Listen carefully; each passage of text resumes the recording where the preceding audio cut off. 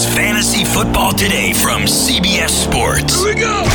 Email us at fantasyfootball@cbsi.com. Here we go! It's time to dominate your fantasy league. Let's go! Now, here's some combination of Adam, Dave, Jamie, and Heath. What we're going to do right here is go back. How far are we going back? Way back. All the way back to the fall of 2019. Yes, it might seem like centuries ago since everybody's staying at home, hanging out at home, unless you're an essential worker, and we're thinking of you if you are. But we're going to go back and look at the first half of the 2019 NFL season, the fantasy football season, to remind you of some players who may have done well, and you may want to go back and draft. And there is one certain player that I cannot wait to add to my team. Welcome into this edition of Fantasy Football Today. I'm Dave Richard. With me is Heath Cummings, Ben Gretsch, Ben Schrager. We've got Chris Towers producing. So it's a whole motley crew of folks here on the pod. But first, this question. And I'm going to throw this one out first to Schrager, then to Ben Gretsch. Heath, you can't answer.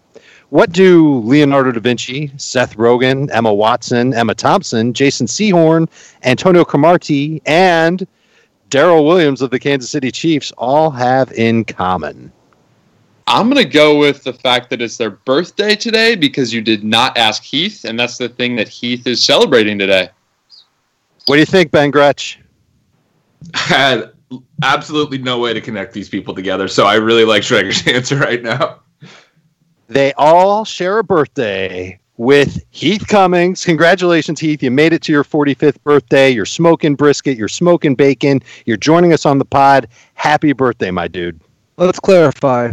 I'm still younger than you. I will always be younger than you. Yeah. It is not my 45th birthday, but I'd be okay if it was. You know, I was thinking about it last night as I went to bed, and year 40 was about as good as I could ask for, and I'm just anticipating 41 is going to be that good as well. So you are 41, and I'm still the I guess man actually of the that podcast. was just year 41 that I had. I'd never thought about that before, but when you turn 41, you're finishing your 41st year. Correct. So I'm beginning year 42 now. Congratulations. I said that wrong. Year 40 kind of sucked. Year 41 was pretty good for the most part. Well, I'm glad you're here. I'm glad you're celebrating your birthday with us. That would mean something. I would be taking the day off and probably crying into a pillow about how old I was getting and how ugly I am. On top of talking about first half heroes, we're going to finish the show with Apple Podcast Review mailbag questions. So you put in some questions when you reviewed our podcast and gave us 5 stars. We're going to answer those questions. And let's talk about these first half heroes that we're talking about. Matthew Stafford. Does everybody remember who Matthew Stafford is? Because he went on the shelf with a bad back injury, missed the entire second half of last season. Remember, we were treated to Jeff Driscoll and David Blau quarterbacking the Detroit Lions. Those were good times. Thanksgiving. Remember that? That was something. But I feel like a lot of people might have forgotten what Matthew Stafford was doing before he got hurt. Here's what he was doing. He was on pace, bless you. He was on pace to finish as QB4, 24.8 points per game. Where do you guys stand on Stafford now? He's in my top 12. He's in my top 12. And I think the best testimonial I could give for Matthew Stafford is in my projections. I have him like within 3 or 4 points of a group of old quarterbacks: Matt Ryan, Matthew Stafford, Aaron Rodgers, Drew Brees. And I will guarantee you that Ryan, Rodgers, and Brees are going to get drafted much, much earlier in your drafts than Matthew Stafford is. There will be drafts where Stafford isn't even drafted. So, yeah, I absolutely love him as a late-round quarterback. If you're not getting one of the elite guys, just wait until the double-digit rounds and take Stafford. He had 3 games with over 30 fantasy points, Ben Gretsch. He was pretty good. Yeah, I actually disagree with Heath. I don't think there will be a lot of leagues where he doesn't get drafted. I think we're inevitably going to see him rise up boards. He should. I think he's the perfect poster boy for this episode because he is someone that everyone forgot about. His entire throw depth profile adjusted in 2019 after we no longer had Theo Riddick and we no longer had Golden Tate in Detroit, and his top 2 receivers were downfield guys in Golladay and Marvin Jones, and then also TJ Hawkinson, who can push the field. But pulling up the numbers right now, he had 7.1 average throw depth, which is below average in 2018. 8.0 or lower in every season prior to that, going back to 2013. But in 2019, it jumped all the way to 10.6. It was, I believe, the highest number in the entire league, and that was the complete change in his yardage upside. He, I think, was on pace to go well over 5,000 yards. He was really good last year, and he's going to be really good again this year. And I think everyone's just kind of sleeping on that early this offseason because he didn't finish a full 16 games. He was on pace for 4,998 passing yards. So almost 5,000 yards, but he was also on pace for 38 touchdowns, which probably would have been a good thing. And he only had 5 interceptions in 8 games, so he was really rocking. But you notice the trend with Stafford, and veterans of fantasy football will know this for sure, where one year he's amazing. He pops up huge numbers. Everybody loves him. The following year, he trails off. For example, 2015, 4,200 yards, 32 touchdowns. Amazing. The year after, 4,300 yards, 24 touchdowns. Year after that, back up. 4,400 yards, 29 touchdowns. The year after that, now we're on 2018, down to 3,700 yards and 21 touchdowns. And yes, he played 16 games every single one of those seasons. And then last year, he was on pace to really ramp up. So I'm a little nervous about Matthew Stafford and this whole 1 year he's great, 1 year he sucks. That trend continuing. And I also wonder if the Lions are really going to finally address what they're doing with their run game. And they're going to add another running back, and they're going to try and take pressure off of Matthew Stafford by having a 2-headed, 3-headed run game to try and create that type of presence for their offense. I'm wondering if they draft a running back, if their defense gets better in the draft as well, do you look at Matthew Stafford as maybe a guy that you're not as excited about because there's a chance he could really let you down? I think the biggest thing with him is the price is going to be so low. I think in some leagues he may not be drafted, Sure. but even if he is drafted, it's going to be after the 10th round. And if you're nervous, pair him with a guy like Roethlisberger. Pair him with Daniel Jones, guys who we know have big ceilings. And maybe Stafford is great and maybe he busts, but it doesn't matter because you didn't spend any draft capital on the guy. I think as far as the every other year thing, we got to look at the fact that he was in a new offense last year with Darrell Bevell as well, and they have that continuity. He has the same receivers this year. I don't see any reason why what he did in the first half of last year in terms of the way statistically his downfield passing profile changed. I don't see any reason that won't carry over. And again, I'm buying him in every draft. Every mock we do, I get him. I've taken him in 2 startups this year. He's only 32, I believe. He has had some injury issues, but there's a lot of, Roethlisberger's 38. Rivers is, I think, 38. Breeze and Brady are older. Guys like Matt Ryan, I think, is about 35. He's not old compared to some of those guys. So, I think Stafford has plenty of good years ahead of him still. Could he be a top 10 quarterback this year? I think he will be. I think he should be ranked there. Got it.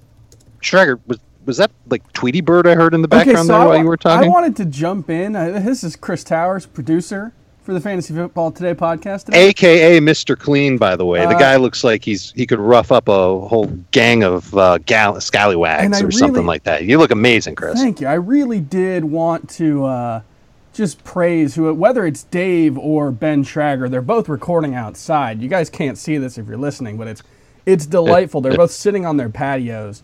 And there were just birds singing. It brought a new fresh air into the podcast. I really appreciate it. Can we make that a regular occurrence?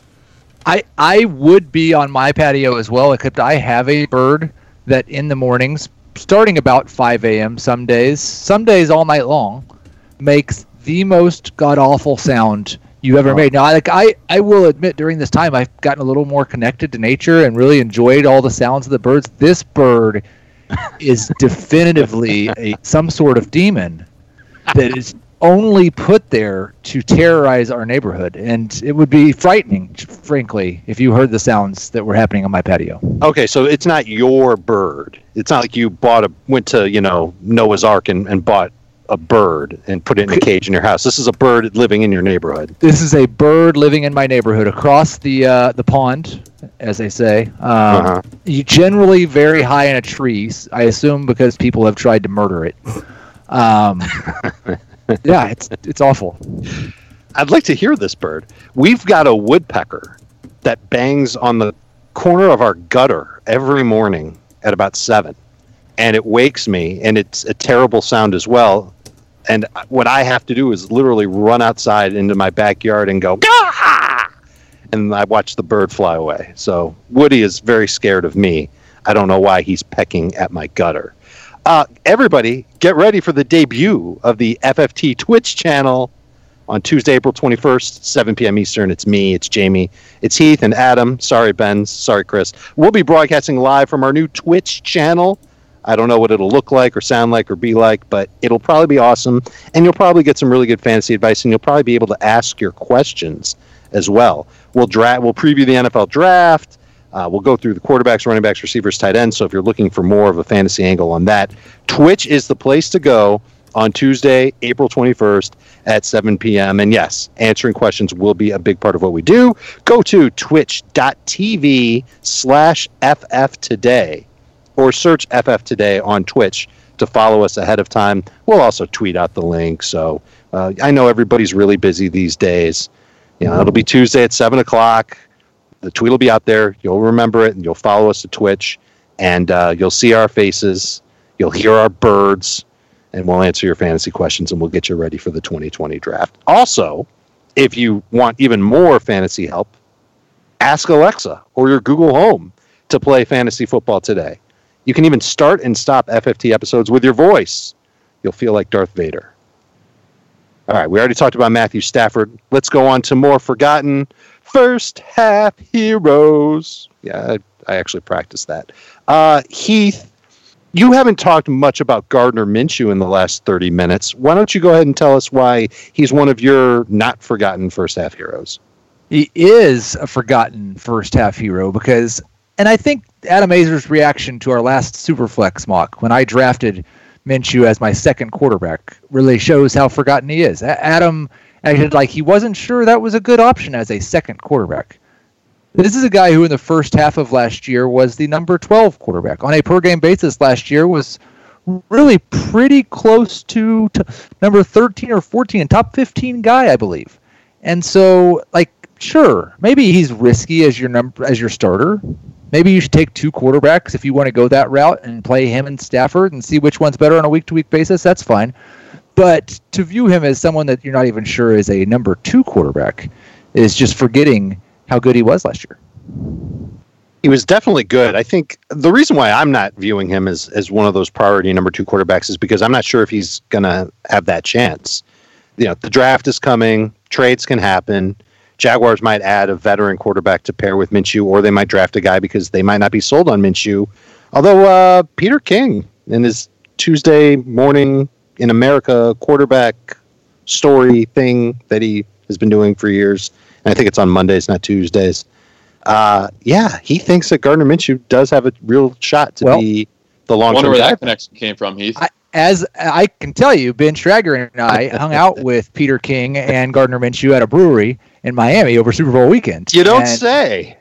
I feel like that's been mentioned before. Did say that Gardner Minshew wants to prove to the team that it's not just a Minshew mania thing. It's not just the mustache thing. It's not just the fun clothes. And certainly all of that stuff's great for marketing and making money, but that he is working his tail off to show them that he's a real NFL quarterback.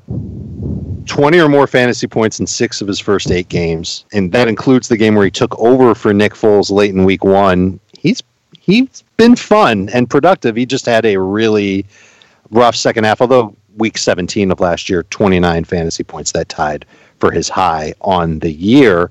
Russell Wilson.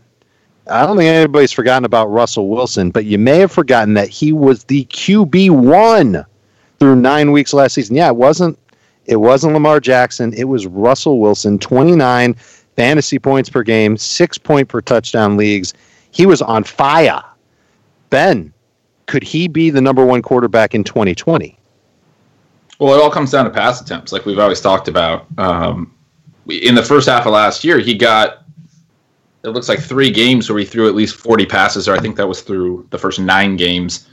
And that's not common in Wilson's career. If you go back through his game log, he doesn't hit 40 pass attempts very frequently. between the scrambling and the run-heavy offense that he's always played in. He's talked a little bit this offseason about wanting to be able to pass more and have the team lean on him a little bit more. We'll see if Seattle goes that route. There's obviously whispers that they're going to be adding another running back, but the huge trait from Wilson throughout his career is just how efficient he is. And I think if you do draft him, wherever you get him, you're getting a high-end player from an efficiency standpoint. You don't know if the volume's going to be there, but that basically means he has a strong floor to be a QB1. He's never going to lose his job. And then the ceiling is there if he does throw 550, attempts, which he did in 2016 and 2017. He only threw 427 in 2018. He was back at 516 last year, and threw for the most yards he had since 2016. So it's just a matter of whether or not he'll throw enough. I think he'll throw plenty. I had to study the Seahawks. I wrote all the player outlooks for Seattle for our magazine.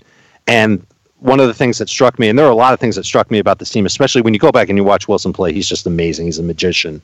I think everybody knows that too. But this defense doesn't have a lot going for it. The pass rush is really kind of risky. The linebackers are still awesome. The secondary has a couple of question marks in it. And their schedule is loaded with a lot of high-profile offenses. I think the Seahawks could be in a lot of high-scoring games in 2020. I think Russ is a great fantasy quarterback if you can find him as your, I have a hard time for now putting him ahead of Kyler, who's my 3, and Dak, who's my 4. But there's a part of me that wants to almost pass on the top 4 quarterbacks and really target Russell Wilson in round 6, and that might mean round 4 or 5 in the everyman's leagues that are out there. But I kind of want to target him, and I feel like there's the best value there for him. There is, and his upside, I think, is the same as Kyler Murray's, but there's not as much hype. Kyler's price is going to end up being higher by August if it's not higher right now. So I like targeting Russell instead of Kyler. Did you go inside, Traeger? Hold on.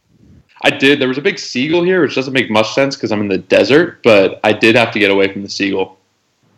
I don't want you to die, so good move. There have been a couple of things. I want to put some respect on Russell Wilson's name. Dave, you said that you couldn't get to the point of putting Russell ahead of Kyler. For now. And Ben Traeger said that he thinks that Russell has as much upside as Kyler. These statements are completely backwards. Okay, Russell Wilson is one of the best quarterbacks of his generation. He has been one of the best fantasy quarterbacks of the last half of a decade. We're not sure if Kyler Murray has as much upside as Russell Wilson. We should be having a hard time putting Kyler Murray ahead of Russell Wilson. Kyler Murray has done nothing for us to be talking about putting Russell Wilson on the same level as him. Fair, very fair point. And, you sound silly, or I'm the one that sounds silly when I talk about putting Kyler Murray ahead of Russell Wilson, but it's the rushing totals, and it's the expected uptick in passing efficiency that we're expecting from Kyler Murray. And by the way, Kyler Murray was a first-half hero last season. He was off to a great start. I don't have it in front of me. I'll get it in a minute. I've got it right here. Go ahead. In the first 9 games, he was the number 11 quarterback through week 9. Only 88 fantasy points behind Russell Wilson.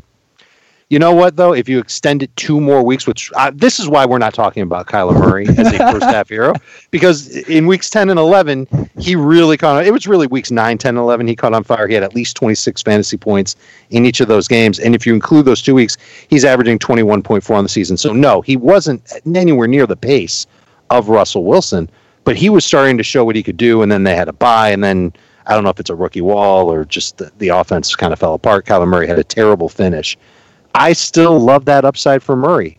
And I think that Murray does have a slightly better chance because of the rushing totals to finish with better fantasy numbers than Russell Wilson. And if you disagree, then obviously you should go and draft Russell Wilson ahead of Kyler Murray on draft day. And whichever one you get, maybe you like them both, whichever one that's laying around for you in that round 4 to 6 range, depending on how your league feels about quarterbacks, you should go and grab. But Russell Wilson clearly was somebody who was outstanding in the first half of last season. And look, he finished as a stud quarterback as well. I think he's been a top 10 quarterback all but one of the last 6 seasons, something like that. He's been really, really good. So nothing to really fear if you make Wilson your quarterback. Hashtag Acer Fantasy Tip. All right, Schrager. Tom Brady finished as a top 10 quarterback through the first 9 weeks of the season. He averaged just under 21 fantasy points per game. Did it with the Patriots. Didn't have an amazing receiving corps. Still found a way to do it. But you saw him as a first half hero. Yeah, it's more of a reminder that he's not a steal if we're thinking that he's top 12. It should be expected that he is top 12 this year. I mean, he was top 10 in the first half last year. He did have the most attempts and completions of all quarterbacks in that period, but it doesn't mean he can't handle the huge Arians workload that we're expecting. His yards per attempt were the lowest since 2002, so we expect that to go up. So it's just another case for Tom Brady as a top 10 quarterback, and it's not crazy for any of us to say it. And people, once the Tom Brady move happened, it was like, can he handle a big workload? And it's yes, and he definitely did it in the first half. So that was the reminder there. It's not crazy to draft Tom Brady as a top 10 quarterback. And I don't think anybody here disagrees. Ben Gretsch, Heath, anything to add with Tom Brady? Nope. Does anybody see Tom Brady as a top 3? Could he finish as a top 3 fantasy quarterback in 2020? I think he could. I mean, I don't think it's likely, but Jameis Winston was last year in the same offense, and he threw a ton of interceptions. If Brady's far more efficient than Winston, he has the weapons. I think he could. Let's move right along to running backs. And David Johnson continues to be a name that people kind of shrivel at. You know, they make that face like they just ate 4 lemons. But he's in Houston now. But last year, when he was in Arizona, his first half was pretty damn good. He was RB10 in PPR through the first 9 weeks of the season. But now he's on Houston. We know the Texans. I don't know how to feel about the Texans offense and whether we should be, moderately excited or like hashtag puking over this offense. But he was a first half hero last year, Ben Gretsch. Yeah, and really the first 6 games before that weird week, I believe it was in New York against the Giants, where he started but only played 3 snaps and Chase Edmonds just completely went off. But in the first 6 games, and we referenced this a lot, David Johnson was good early last season, but let's put some numbers on it. He averaged 5 receptions per game, over 100 total yards, and over 20 PPR points, even as he wasn't efficient running the ball. He had the perfect pass catching and goal line workload, even though he didn't score a ton of touchdowns either in that stretch, but was that kind of high value touch back that I'm often talking about. There's still upside here. I mean, he's got to be more efficient running the ball, and he was certainly hurt later in the season, but that type of receiving workload, and if he can get it in Houston, where I'm a little bit more skeptical that he will, but if he can, he certainly, averaging over 20 PPR points per game over a 6-week stretch is not, I think, how anyone remembers David Johnson's 2019 season. I'm looking to see that just how used Texans running backs have been in the Bill O'Brien era. And they've been used a lot. They finished in the top 12 in rush attempts each of the past 6 seasons under Bill O'Brien. There were 4 times where they were inside the top 6. O'Brien loves to run the football. It's a clear staple of what he does. It's just a matter of if David Johnson can be efficient with the opportunity that he gets. And it is worth recognizing that they've been in the top 10 or top 6 in rush attempts, but a lot of those have been Deshaun Watson rush attempts as well. They're not all running back rush attempts. What's going to be really interesting, I think, with Johnson, and I don't necessarily disagree with Ben. I don't think he really has. I don't know that he has top 10 upside unless they're just going to completely disregard Duke Johnson, who's very good as a pass catcher and has been used in that role. But it's the combination of, and it's kind of like with Devin Singletary in Buffalo, are there enough targets for David Johnson? And then what percentage of the rush attempts and rushing touchdowns is Deshaun Watson going to take from David Johnson? I think he's a fine borderline number 2 guy that has maybe the upside to be a top 15, top 18 running back in PPR. But they had a lot of bodies all of a sudden in Houston. Too many receivers, too many tight ends, and now David Johnson and Duke Johnson that kind of do the same thing. Birthday boy, if he's sitting there in round 5 in a PPR league, are you rushing to get him? Are you okay taking him, or are you going to pass on him? Round 5 seems about right. I think so too. I was trying to look to see where I've got him in the 60s, so I guess I technically have him as a round 6 pick, but I'm okay with him in round 5. Nick Chubb was amazing in the first half of last year. I don't know how many. I hope you haven't forgotten, because remember, there was no Kareem Hunt in Cleveland. Chubb was just getting all kinds of fantasy numbers. The first half of last season, he finishes RB5 in PPR. It might have been even higher in non-PPR. He sits as a top 12 running back for us all, or at least in the consensus. I believe he's still all in our top 12 heading into 2020. Ben Gretsch, is Nick Chubb? What does Nick Chubb have to do to get back to that top 5 range? Is it really just, Kareem Hunt's got to just not be a factor for him to get there? Yeah, I think the targets are going to be tough, especially now that they added Austin Hooper. Tight end and running back targets can kind of overlap a little bit. A lot of them for both positions come in the short area of the field.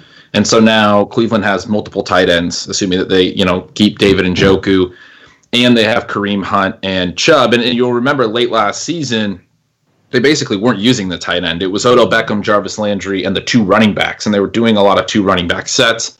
And so now we're probably going to see multiple tight end sets with Kevin Stefanski taking over the head coaching job. He was in Minnesota last year, and the Vikings had I believe the highest rate of 2 tight end sets in the league last year.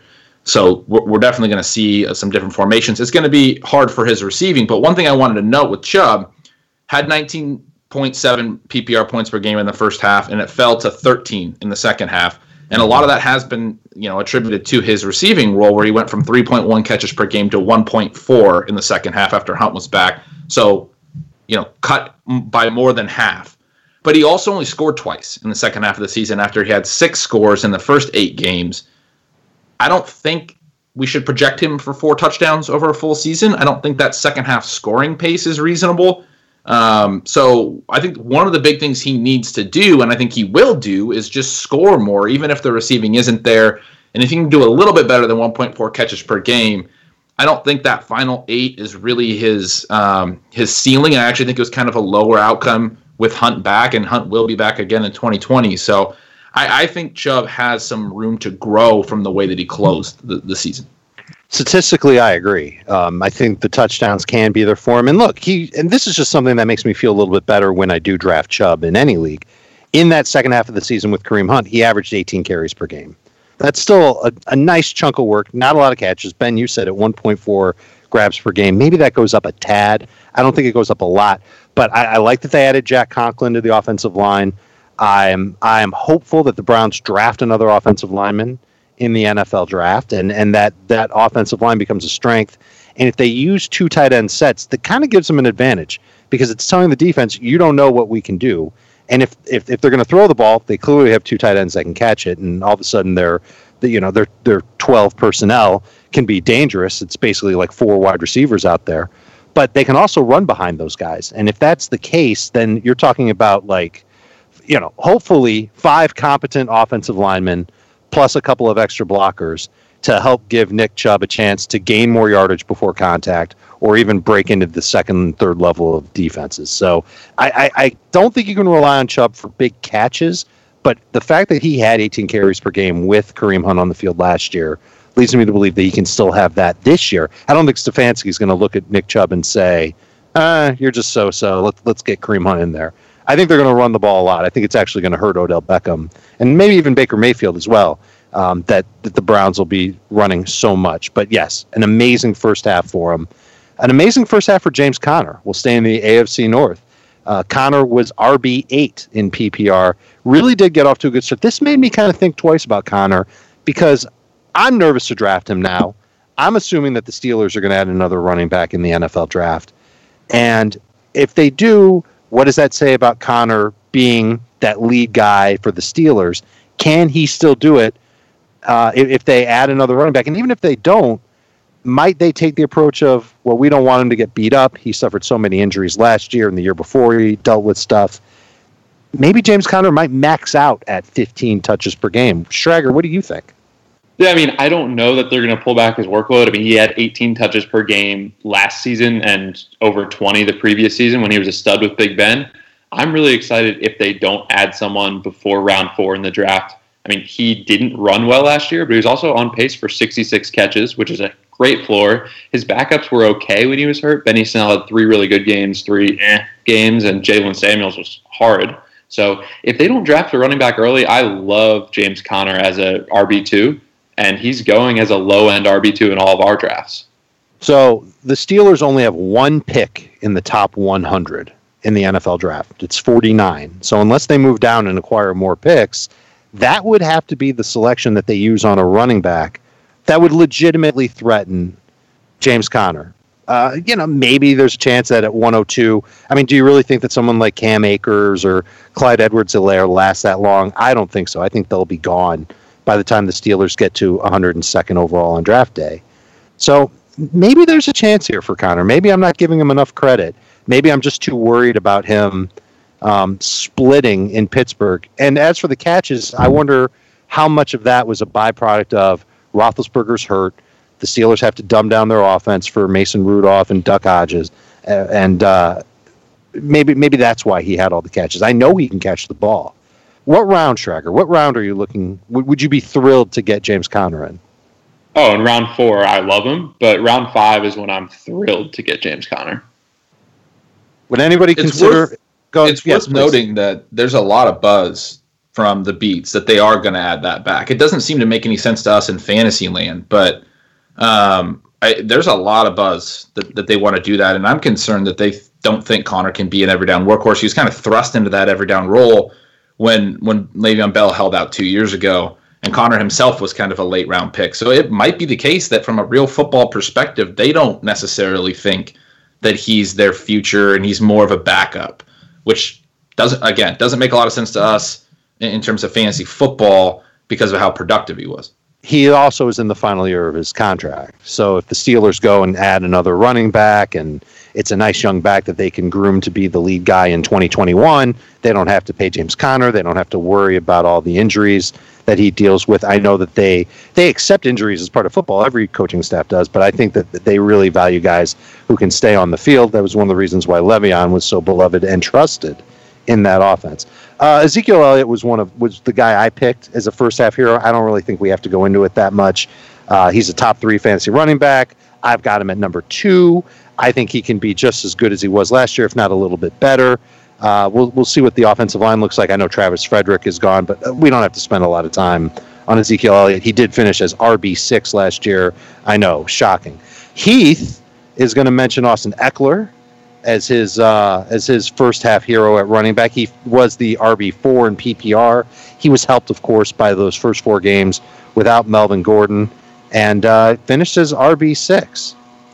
Another first half hero, Austin Eckler. And those first 4 games, no Melvin Gordon in LA. He was a monster. He was RB4 in PPR through the first 9 weeks of the season. And he is a top 6 consensus PPR running back for us all going into 2020. Partially because he was awesome last year, partially because Melvin Gordon is no longer there. Heath, you have been Mr. Austin Eckler man. That's your official new nickname, by the way. But talk to me about how high you will draft Eckler. Well, I think in our most recent PPR draft, I took him 10th. And that was my question in the postmortem from Ben Gretsch asking about that. Yeah, I think that, people may forget just how good Eckler was without Gordon, and the fact that even through 8 weeks, when half of those games were with Gordon, he was on pace for 1,500 yards and 16 touchdowns. Now, I don't think he'd be quite that good. I understand that Tyrod Taylor is probably going to hurt the pass volume just a little bit, but the fact that there's no Melvin Gordon is probably going to help the pass volume. And I think both Eckler and Jordan Howard and some other running backs in that type of situation, even if their teams do draft running backs, are going to have a much stronger hold on the job at the start of the year than they would have with a normal offseason. The Chargers do have 3 picks in the top 71, including 6th overall. There is 0 chance that they will use a running back at 6 overall, but maybe that second-round pick, 37th overall, could be a running back. 71st could be one, depending on how the other running backs slide. Is there anybody that's nervous about Austin Eckler and maybe doesn't see him doing what he did last year now that he could be the primary guy for the Chargers? Definitely. 9.2 yards per target, phenomenal number. 87 or 85% catch rate, phenomenal number. He was great, and he's very good. I really like Austin Eckler as a player, and he's kind of the perfect pass catching and goal line back that I was talking about earlier. He's been a guy I've had in leagues for several years. I had him in several leagues last year, and it was awesome to have him on my team last year. I don't think he's going to be able to do it again in 2020. I think both the combination of probably somebody else being a little bit more involved than anyone was early in last season, but more importantly, the change in quarterbacks. And it's not so much hating on Tyrod Taylor's impact on him, because Taylor has thrown to backs more than most scrambling quarterbacks. It's more that Phillip Rivers was the perfect quarterback and remains a really great quarterback for running backs. He gets through his reads in a way, like, people have knocks on Rivers, but he gets through his reads at a pretty high level, and he gets to the check down when it's there, and he puts his running backs in positions to run after the catch, and then also likes to do that at the goal line in a way that almost no other quarterback in the league does. His running backs have caught a lot of touchdowns over the last 5 to 7 years. You just don't see that in a lot of offense. It's something we used to talk about with Andrew Luck. He was a guy who did that a little bit. I just don't see a scenario where the value of his touches doesn't drop significantly, which I think add in some regression concerns. I think it's really hard to just project him to how good he was last year to a 16-game pace of that. Well, no, you wouldn't. If we did that, he'd be the number one running back. If we did what he was without Melvin Gordon on over a 16-game pace. Yeah, I meant that, like, even the full season line, though. And I don't think, like, I agree with Ben about the volume concerns with Phillip Rivers. Melvin Gordon was not a particularly efficient running back on a per target basis. He had a couple of okay years and a couple of below average years. Past running backs with Phillip Rivers have seen a lot of targets, but they haven't produced Austin Eckler-like efficiency. And no, he probably won't be 9.2 like he was last year, but he was 8.0 his first year and 7.6 his second year. He's been just historically one of the best pass-catching running backs on a per-target basis. And the other running backs that played with Phillip Rivers were not that efficient. So I'm not projecting to be as efficient as he was with Rivers, but I do still think he'll be one of the most efficient running backs. 2 quick thoughts. Number one, it would be so stupid of the Chargers to just forget about Eckler as a receiver. They can't possibly do that. I am sure that they're going to. No, I know you're not, but that what you're saying will drive home my second point. But I would imagine that the Chargers are still going to find ways to utilize Eckler in the passing game. But the second point is all the talk about how Rivers has used Eckler just makes me want to draft Nyheim Hines that much more. And I think that will be a great test case, because Nyheim Hines has been below average every year on a per target basis. And it's true. Had pretty decent volume at times and just really not done much with it. And so it will be interesting to see. Like, he might be average now. That would be great.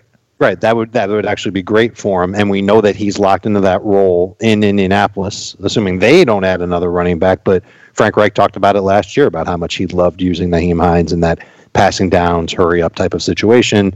Maybe he continues to do that. Maybe he gets a chance to get crazy reception totals. Keep him in mind for the back half of your PPR drafts this fall.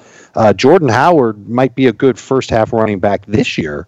Now that he's in Miami, we don't know who he's going to share the backfield with. I doubt it will be Kalen Ballage and Patrick Laird, but he was RB28 in PPR. He was higher than that in non-PPR through the first 9 weeks of last season, Heath.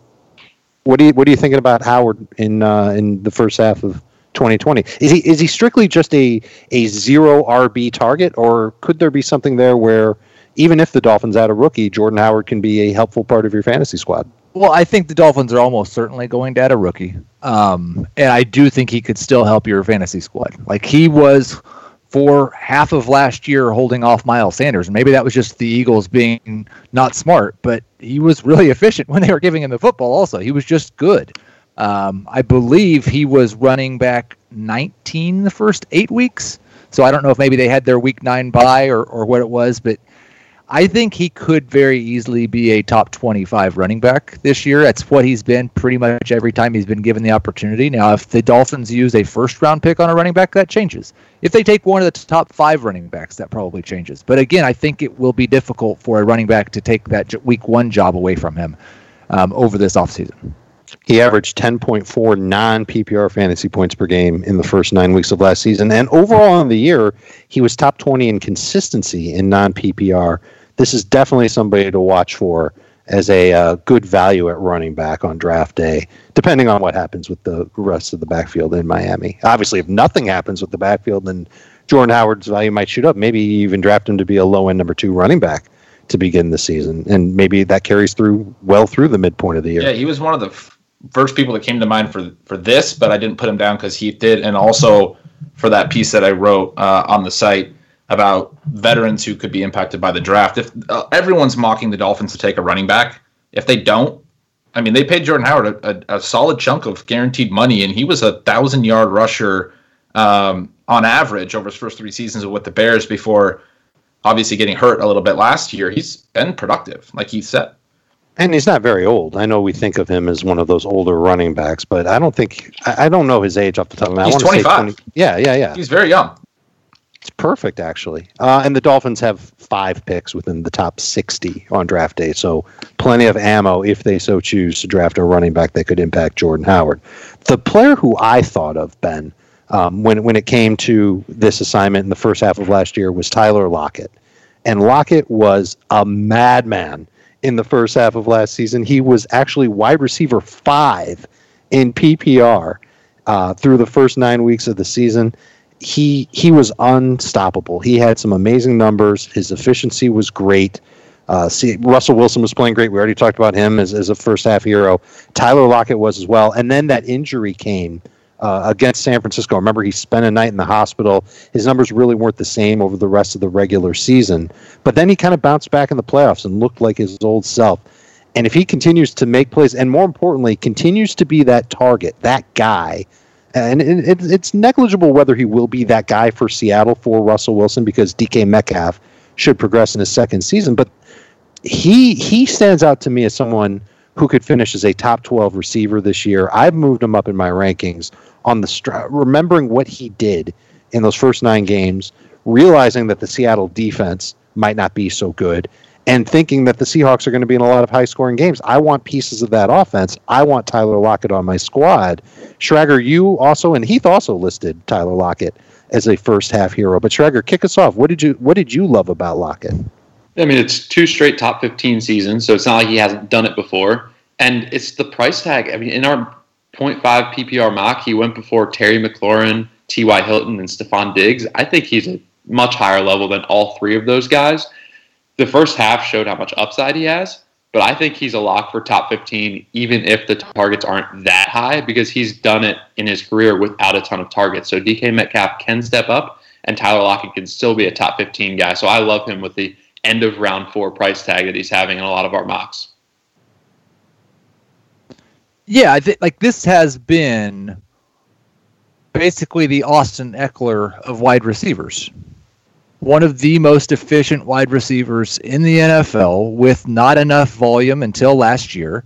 He got the volume, and I would have expected, honestly, a bigger drop in efficiency. And we didn't see that much. And it kind of looks like if he hadn't suffered that injury against San Francisco, which really kind of slowed him down, he may have been a top 7 or 8 wide receiver at the end of last year. I do think he has that type of upside just because his quarterback, like, let's say Russell Wilson gets his way, or what Dave was saying earlier is right, and they end up throwing the ball 540 times or 550 times, and Lockett gets 130 or 140 targets. Oh, good God. He's probably going to be a top 5 wide receiver. He could catch 100 passes on 140 targets. Like, his catch rate has just been crazy good the past couple of years. You can buy into that now. And the catch rate overall in those first 9 weeks was 81.9%. That's insane. 10.65 yards per target. And then after the injury, everything dropped for him. It wasn't the same. I don't know if it's necessarily he wasn't the same guy. His targets went down too. He was averaging 8 targets per game in the first 9 weeks. From week 10 on, 5.7 targets per game. So it's almost like the Seahawks knew that he was playing hurt and that they didn't want him to be. Go ahead. The number I wanted to give earlier that I couldn't pull up my own tweet fast enough from a couple of days ago. Since the start of 2017, 50 wide receivers have at least 200 targets over the past 3 seasons. Mm-hmm. 2 of them have averaged more than 10 yards per target. Tyreek Hill and Tyler Lockett. Yeah, perfect. Makes perfect sense. And he is definitely a splash play type of receiver, but he also is good in short range areas where they ask him to make a play after the catch. So the last point I wanted to make is once Seattle got to the playoffs, my guess is that Tyler Lockett was feeling just fine. He was averaging 9 targets per game. His catch rate bounced right back up to 72.2%, 11 yards per target. And by the way, he went to the hospital. He had all these problems. He didn't miss a game. He's missed 1 game in 5 seasons. So Tyler Lockett, he's going to be on a lot of my teams this year. John Ross might be on a lot of Ben Schrager's teams. He was wide receiver 15, 1-5 in PPR last year, but none of us have him ranked this year, even with the likely upgrade at quarterback. So Schrager, you're seeing something that the rest of us are not with John Ross. Yeah, I think Ben Gresh might echo this as well. I mean, he only played 4 games in the first half. He did have 8 targets per game, over 10 yards per target. Joe Burrow is better than Andy Dalton, we think. And I have my doubts about A.J. Green. I really love getting John Ross in the 15th, 16th round. That's where he's going in our mocks. He may not be drafted in a lot of leagues. Just throw the dart with John Ross. He was written off before last season. I think there's a chance there. I don't think he'll be a top 30 wide receiver, but there's a chance, and I love taking that chance towards the end of drafts. Marvin Jones. Please, go ahead, Ben. Yeah, I'll just echo it. I had him on my list too. An incredible 2-game stretch to start the season, and I think for a guy with his pedigree, what we saw is that he can make the big plays when it matters, and he was hurt, and then when he came back, the Bengals season was done. I don't know who was playing quarterback at that point. I know Finley was for a while, and then it was back to Dalton, and things weren't as great towards the end of the season. But in an offense where A.J. Green could be back and Tyler Boyd could also strain defenses, yeah, he probably won't get a ton of targets, but he should have his opportunities in one-on-one coverage. And if we saw last year that he's more than capable of producing at the NFL level, I mean, I love him for best ball formats because you're going to get some boom plays, I think. There's no doubt about it. I had actually put up a Twitter poll about this with Ross the other day, and I wanted to ask you guys because I would kind of compared him to Corey Davis. They were both top 10 picks in that same draft. They've both been disappointments. And it was pretty convincingly Ross over Davis as a dynasty stash. Do you guys feel that way for 2020? Like, is there really? It seems to me that the path to Corey Davis having a good year is easier to navigate than the path to John Ross. And Davis, just in terms of targets, you mean? Well, in terms of targets, or even like, yes, Ross had those 2 or 3 really good games last year. Davis has had those types of stretches in 2018. Now, he's behind A.J. Brown now, but that's just one guy as opposed to 2 guys. I think I'd still rather have Davis. Yeah, so I would too. I wouldn't. And the 2 things I would say is, one, for Davis, he's had those stretches, but he's had a lot more bad games. We haven't seen Ross play enough. And he's if you look at a percentage of breakout games, it's been almost certainly higher. And then 2, Ross's skill set is unique, right? I mean, we see guys like this, and they're not necessarily always fantasy stars, but they maintain a role. They play high snap shares because they can put so much stress on defenses. And from an offensive strategy game plan standpoint, it is really helpful to have a burner like that who can take the top off the defense and open up throwing lanes underneath. Corey Davis's skill set, he either needed to be a high target number 1 at the NFL level and be really productive like he was in college, or he's probably just a career wide receiver 2 at best, and he's not in a great passing offense, and he has a legit number 1 in A.J. Brown ahead of him. For me, he probably has a better path to more targets than Ross does, but Ross is a guy who has more upside with his specific skill set and is going to continue to get jobs and have a role in this league because of how fast he is. That's true. Ted Ginn had this long career because of his speed, and Ross would be the same. Yep. But the thing that bothers me about Ross is that he gets injured very frequently, and when he does play, it's very boom or bust. I get it for best ball, but I would not. I don't feel good about either of these guys, and I feel like the path to Corey Davis having a turnaround would be leaving Tennessee. He's got to get out of there and go to a better offense that has certainly a better quarterback that can help him out. I know that going into last year, something like 25% of the targets thrown his way were way off, and he just had no chance. But he's also messed up too. I don't know if either of these guys are going to be great for dynasty moving forward. One more quick stat I want to give on Ross. I just thought of. Go ahead. Linger on this, but the year before last, he actually got a little bit of run, and his catchable target rate was 50%. It was the lowest rate in the NFL the year before last. It was one of the reasons I kind of liked him coming into last year. Andy Dalton's not a good deep ball thrower. If Joe Burrow, and Dave, you've mentioned this in some of your work on Burrow, that he hasn't been asked to throw downfield a lot. But I think, yes, he's a rookie. I still think we can assume he'll be a little bit better than someone who's not very good at that skill, or else he probably shouldn't be the number one pick. If he can be a little bit better than Burrow, if he can find Ross on plays where Ross actually gets open behind the defense, and Dalton missed him on some of those big plays, they could be a lot more. I mean, he could quickly turn into a high efficiency player if his catchable target rate on downfield passes spikes. I am a little worried about Burrow's ability to throw it 45 plus yards downfield. I think that might be the one area that Tua and Justin Herbert have on Burrow, is that he just doesn't quite have that type of power in his arm to throw it that far downfield. But he can get it 30 plus yards, 35 plus yards. We saw that a bunch, connected with Jamar Chase plenty, some of his other receivers. Justin Jefferson caught a couple of deep balls from him. But I think that Burrow does not necessarily help John Ross in that regard either. I want to move on to Marvin Jones, who's another receiver who I noticed had a great first half. And it seems to me like every year Marvin Jones has like 3 or 4 good/amazing games. Like he'll have like one game every year where scores 3 touchdowns, has 150 yards. You never see it coming. It's amazing. And then he'll have a couple other games that are really good. He scores, basically, gets good yardage. But then he's also got a lot of games where he just doesn't do a whole lot, but he doesn't kill you either. Call it 80 yards, 90 yards. In PPR, it's 5 catches for 90 yards, something like that.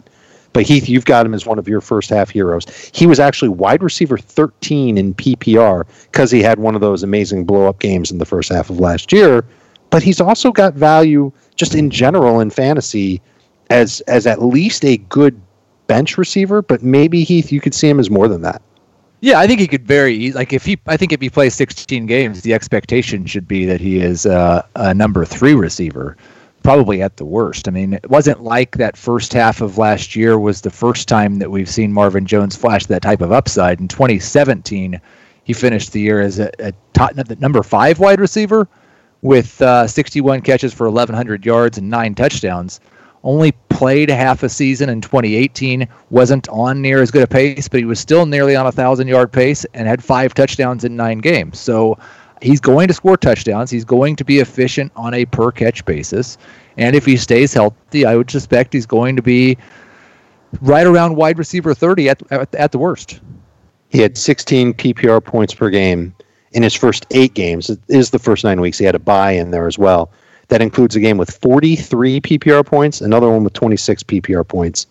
I don't hate him as a bench guy, and I think a lot of people on draft day are going to look at Marvin Jones and they're going to say, he's old, he's kind of crummy. Certainly, consistency is not his strength, but I do think that he has some good redeeming value. And then Ben Gretsch, Cooper Kupp, your first half hero.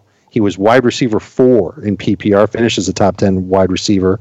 Actually, I think he finished as wide receiver 4 overall, and he's a consensus top 8 wide receiver for us going into this year.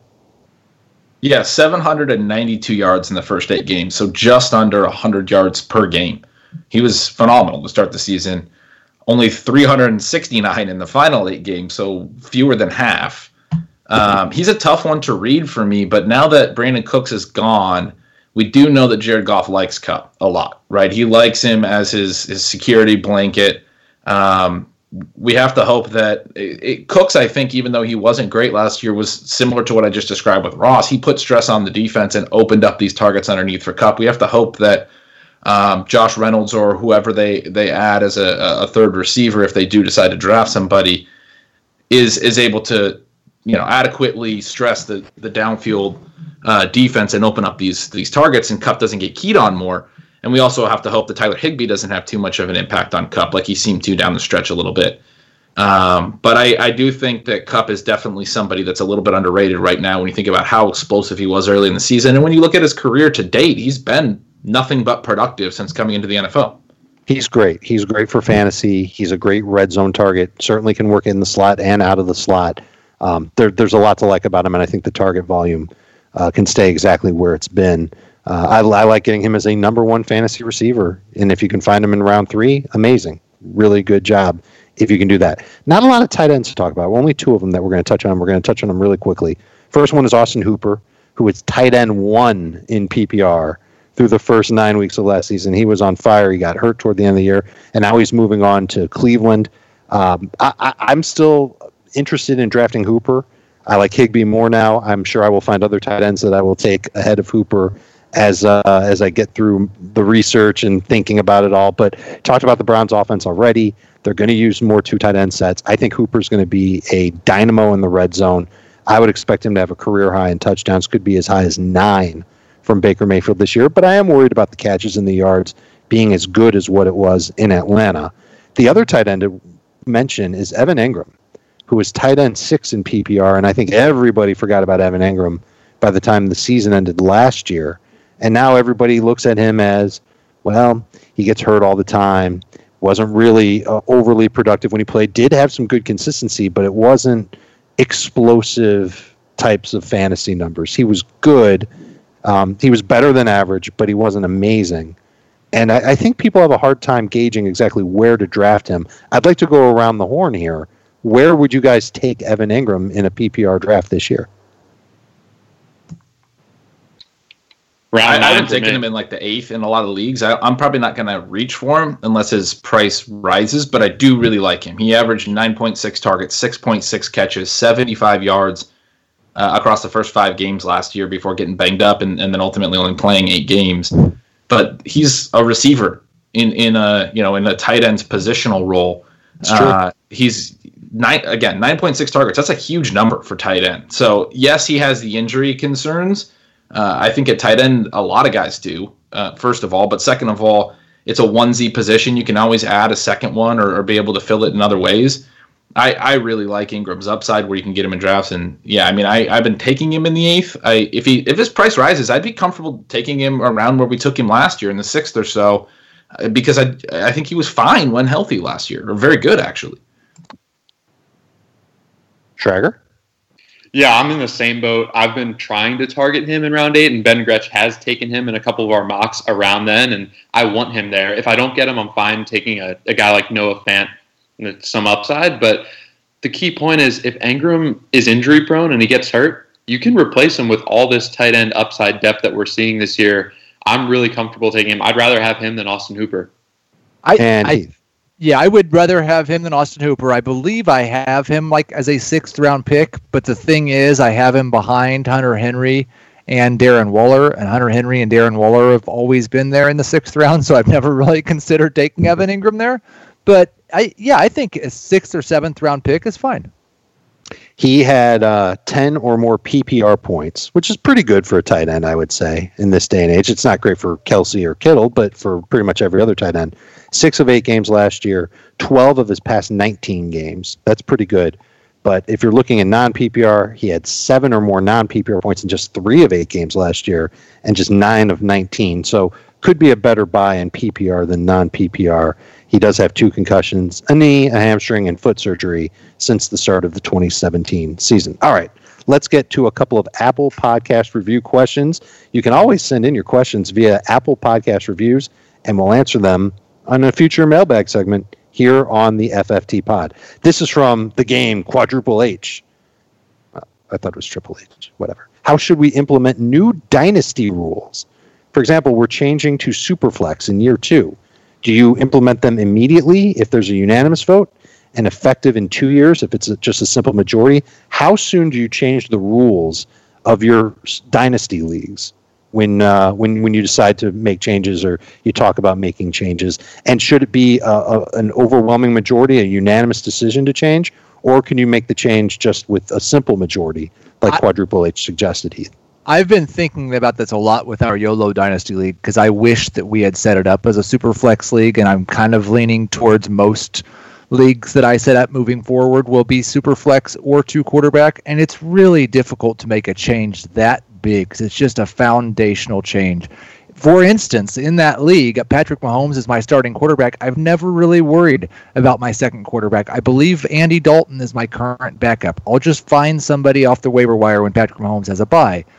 And there are teams like me. There are other teams that have 3 or 4 quality starting quarterbacks right now. So I don't think instituting a change like that for 2020 makes sense if you're voting on it right now. If you're going to vote on it right now, I think you should institute it for 2021 at the earliest. And I always say it's not a simple majority of the people that vote, but if you have a 12-team league, you need 7 yeses to change a rule. I'll go a step further. I think you need all 12 people to be on board because you made a decision to start a dynasty league a certain way. And I completely agree with what he just said. I think the lesson here is if you're starting a dynasty league, make sure you like your rules for multiple seasons, because the strategy going into a startup dynasty draft it determines the entire rest of the league, right? Like, yes, your lineup or your roster is going to change, but the value that you have, this is such a massive impact to quarterback value that it's going to dramatically shift the value on the rosters across the league.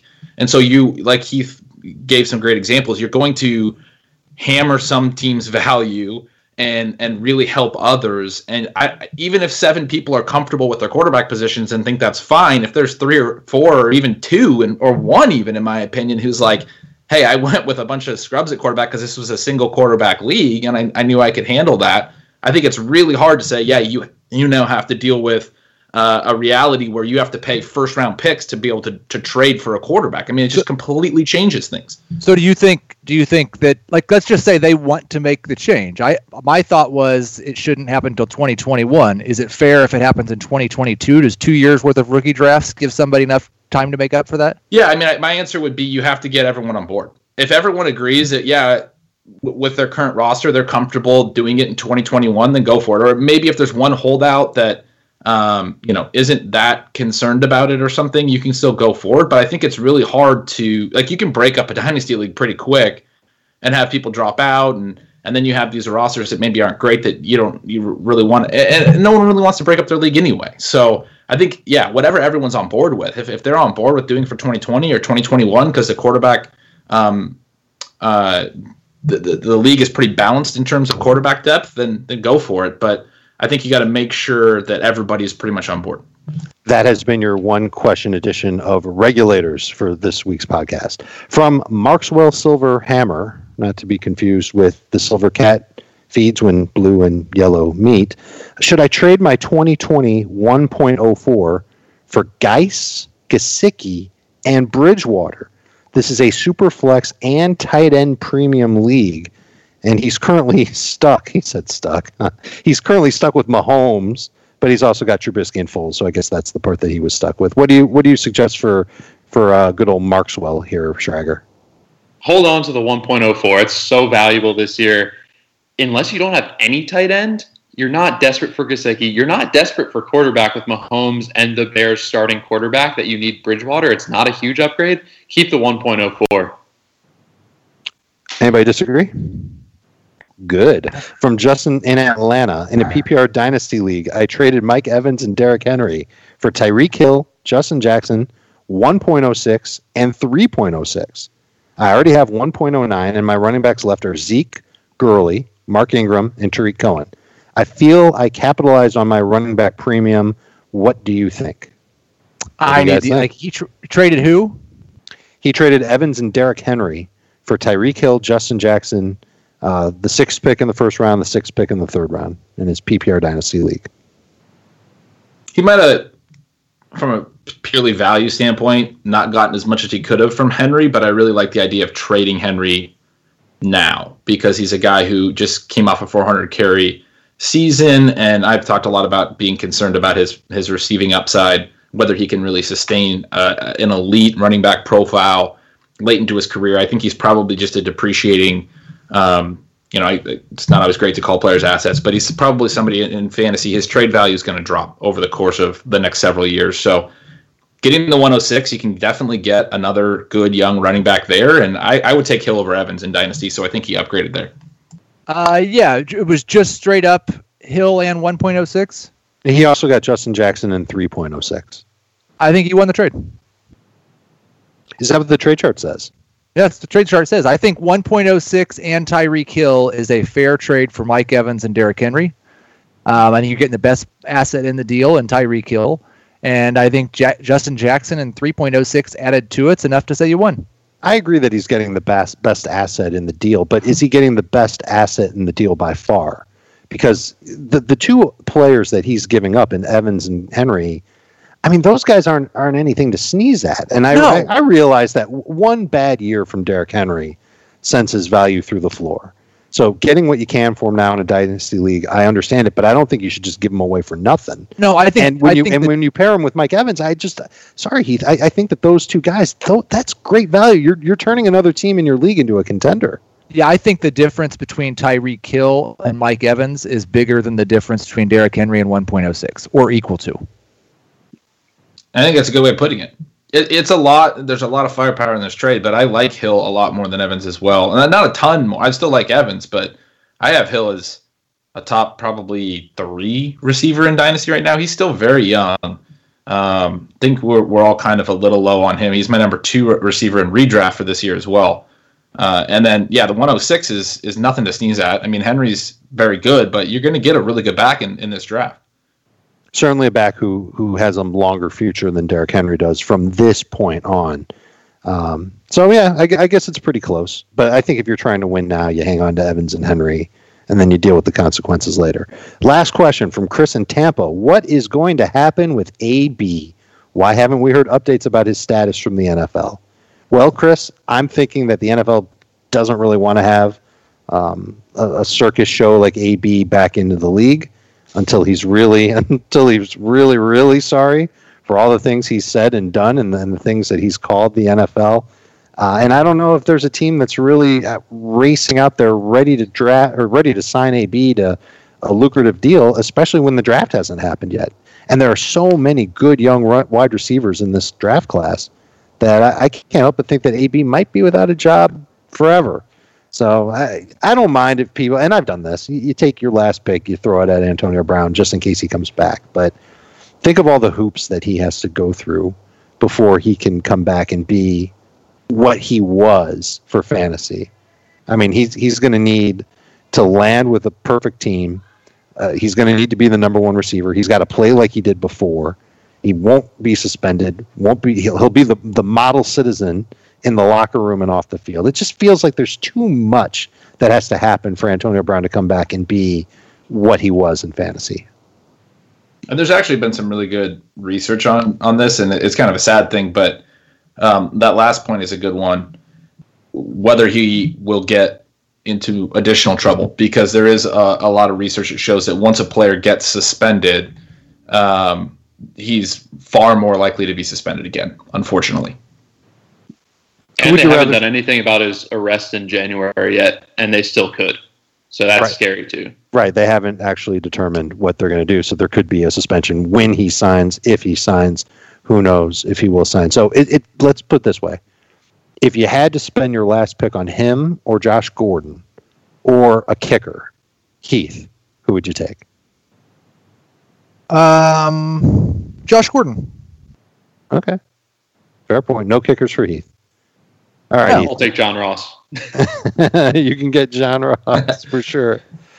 Guys, great show. I had fun. Great questions from our Apple Podcast reviewers. Great first half heroes from us to talk about, and hopefully you guys remember these names as we go through our mock drafts, as we go through our process, getting ready for the 2020 season. Hopefully these guys will help you just kind of have an edge on the rest of the mouth breathers in your league who just don't really think about what happened in the first half of last year, and they're only focused on what happened overall in the year or how a guy ended. And maybe that's why Derrick Henry could go number 2 overall in your league, for example. So thanks for listening.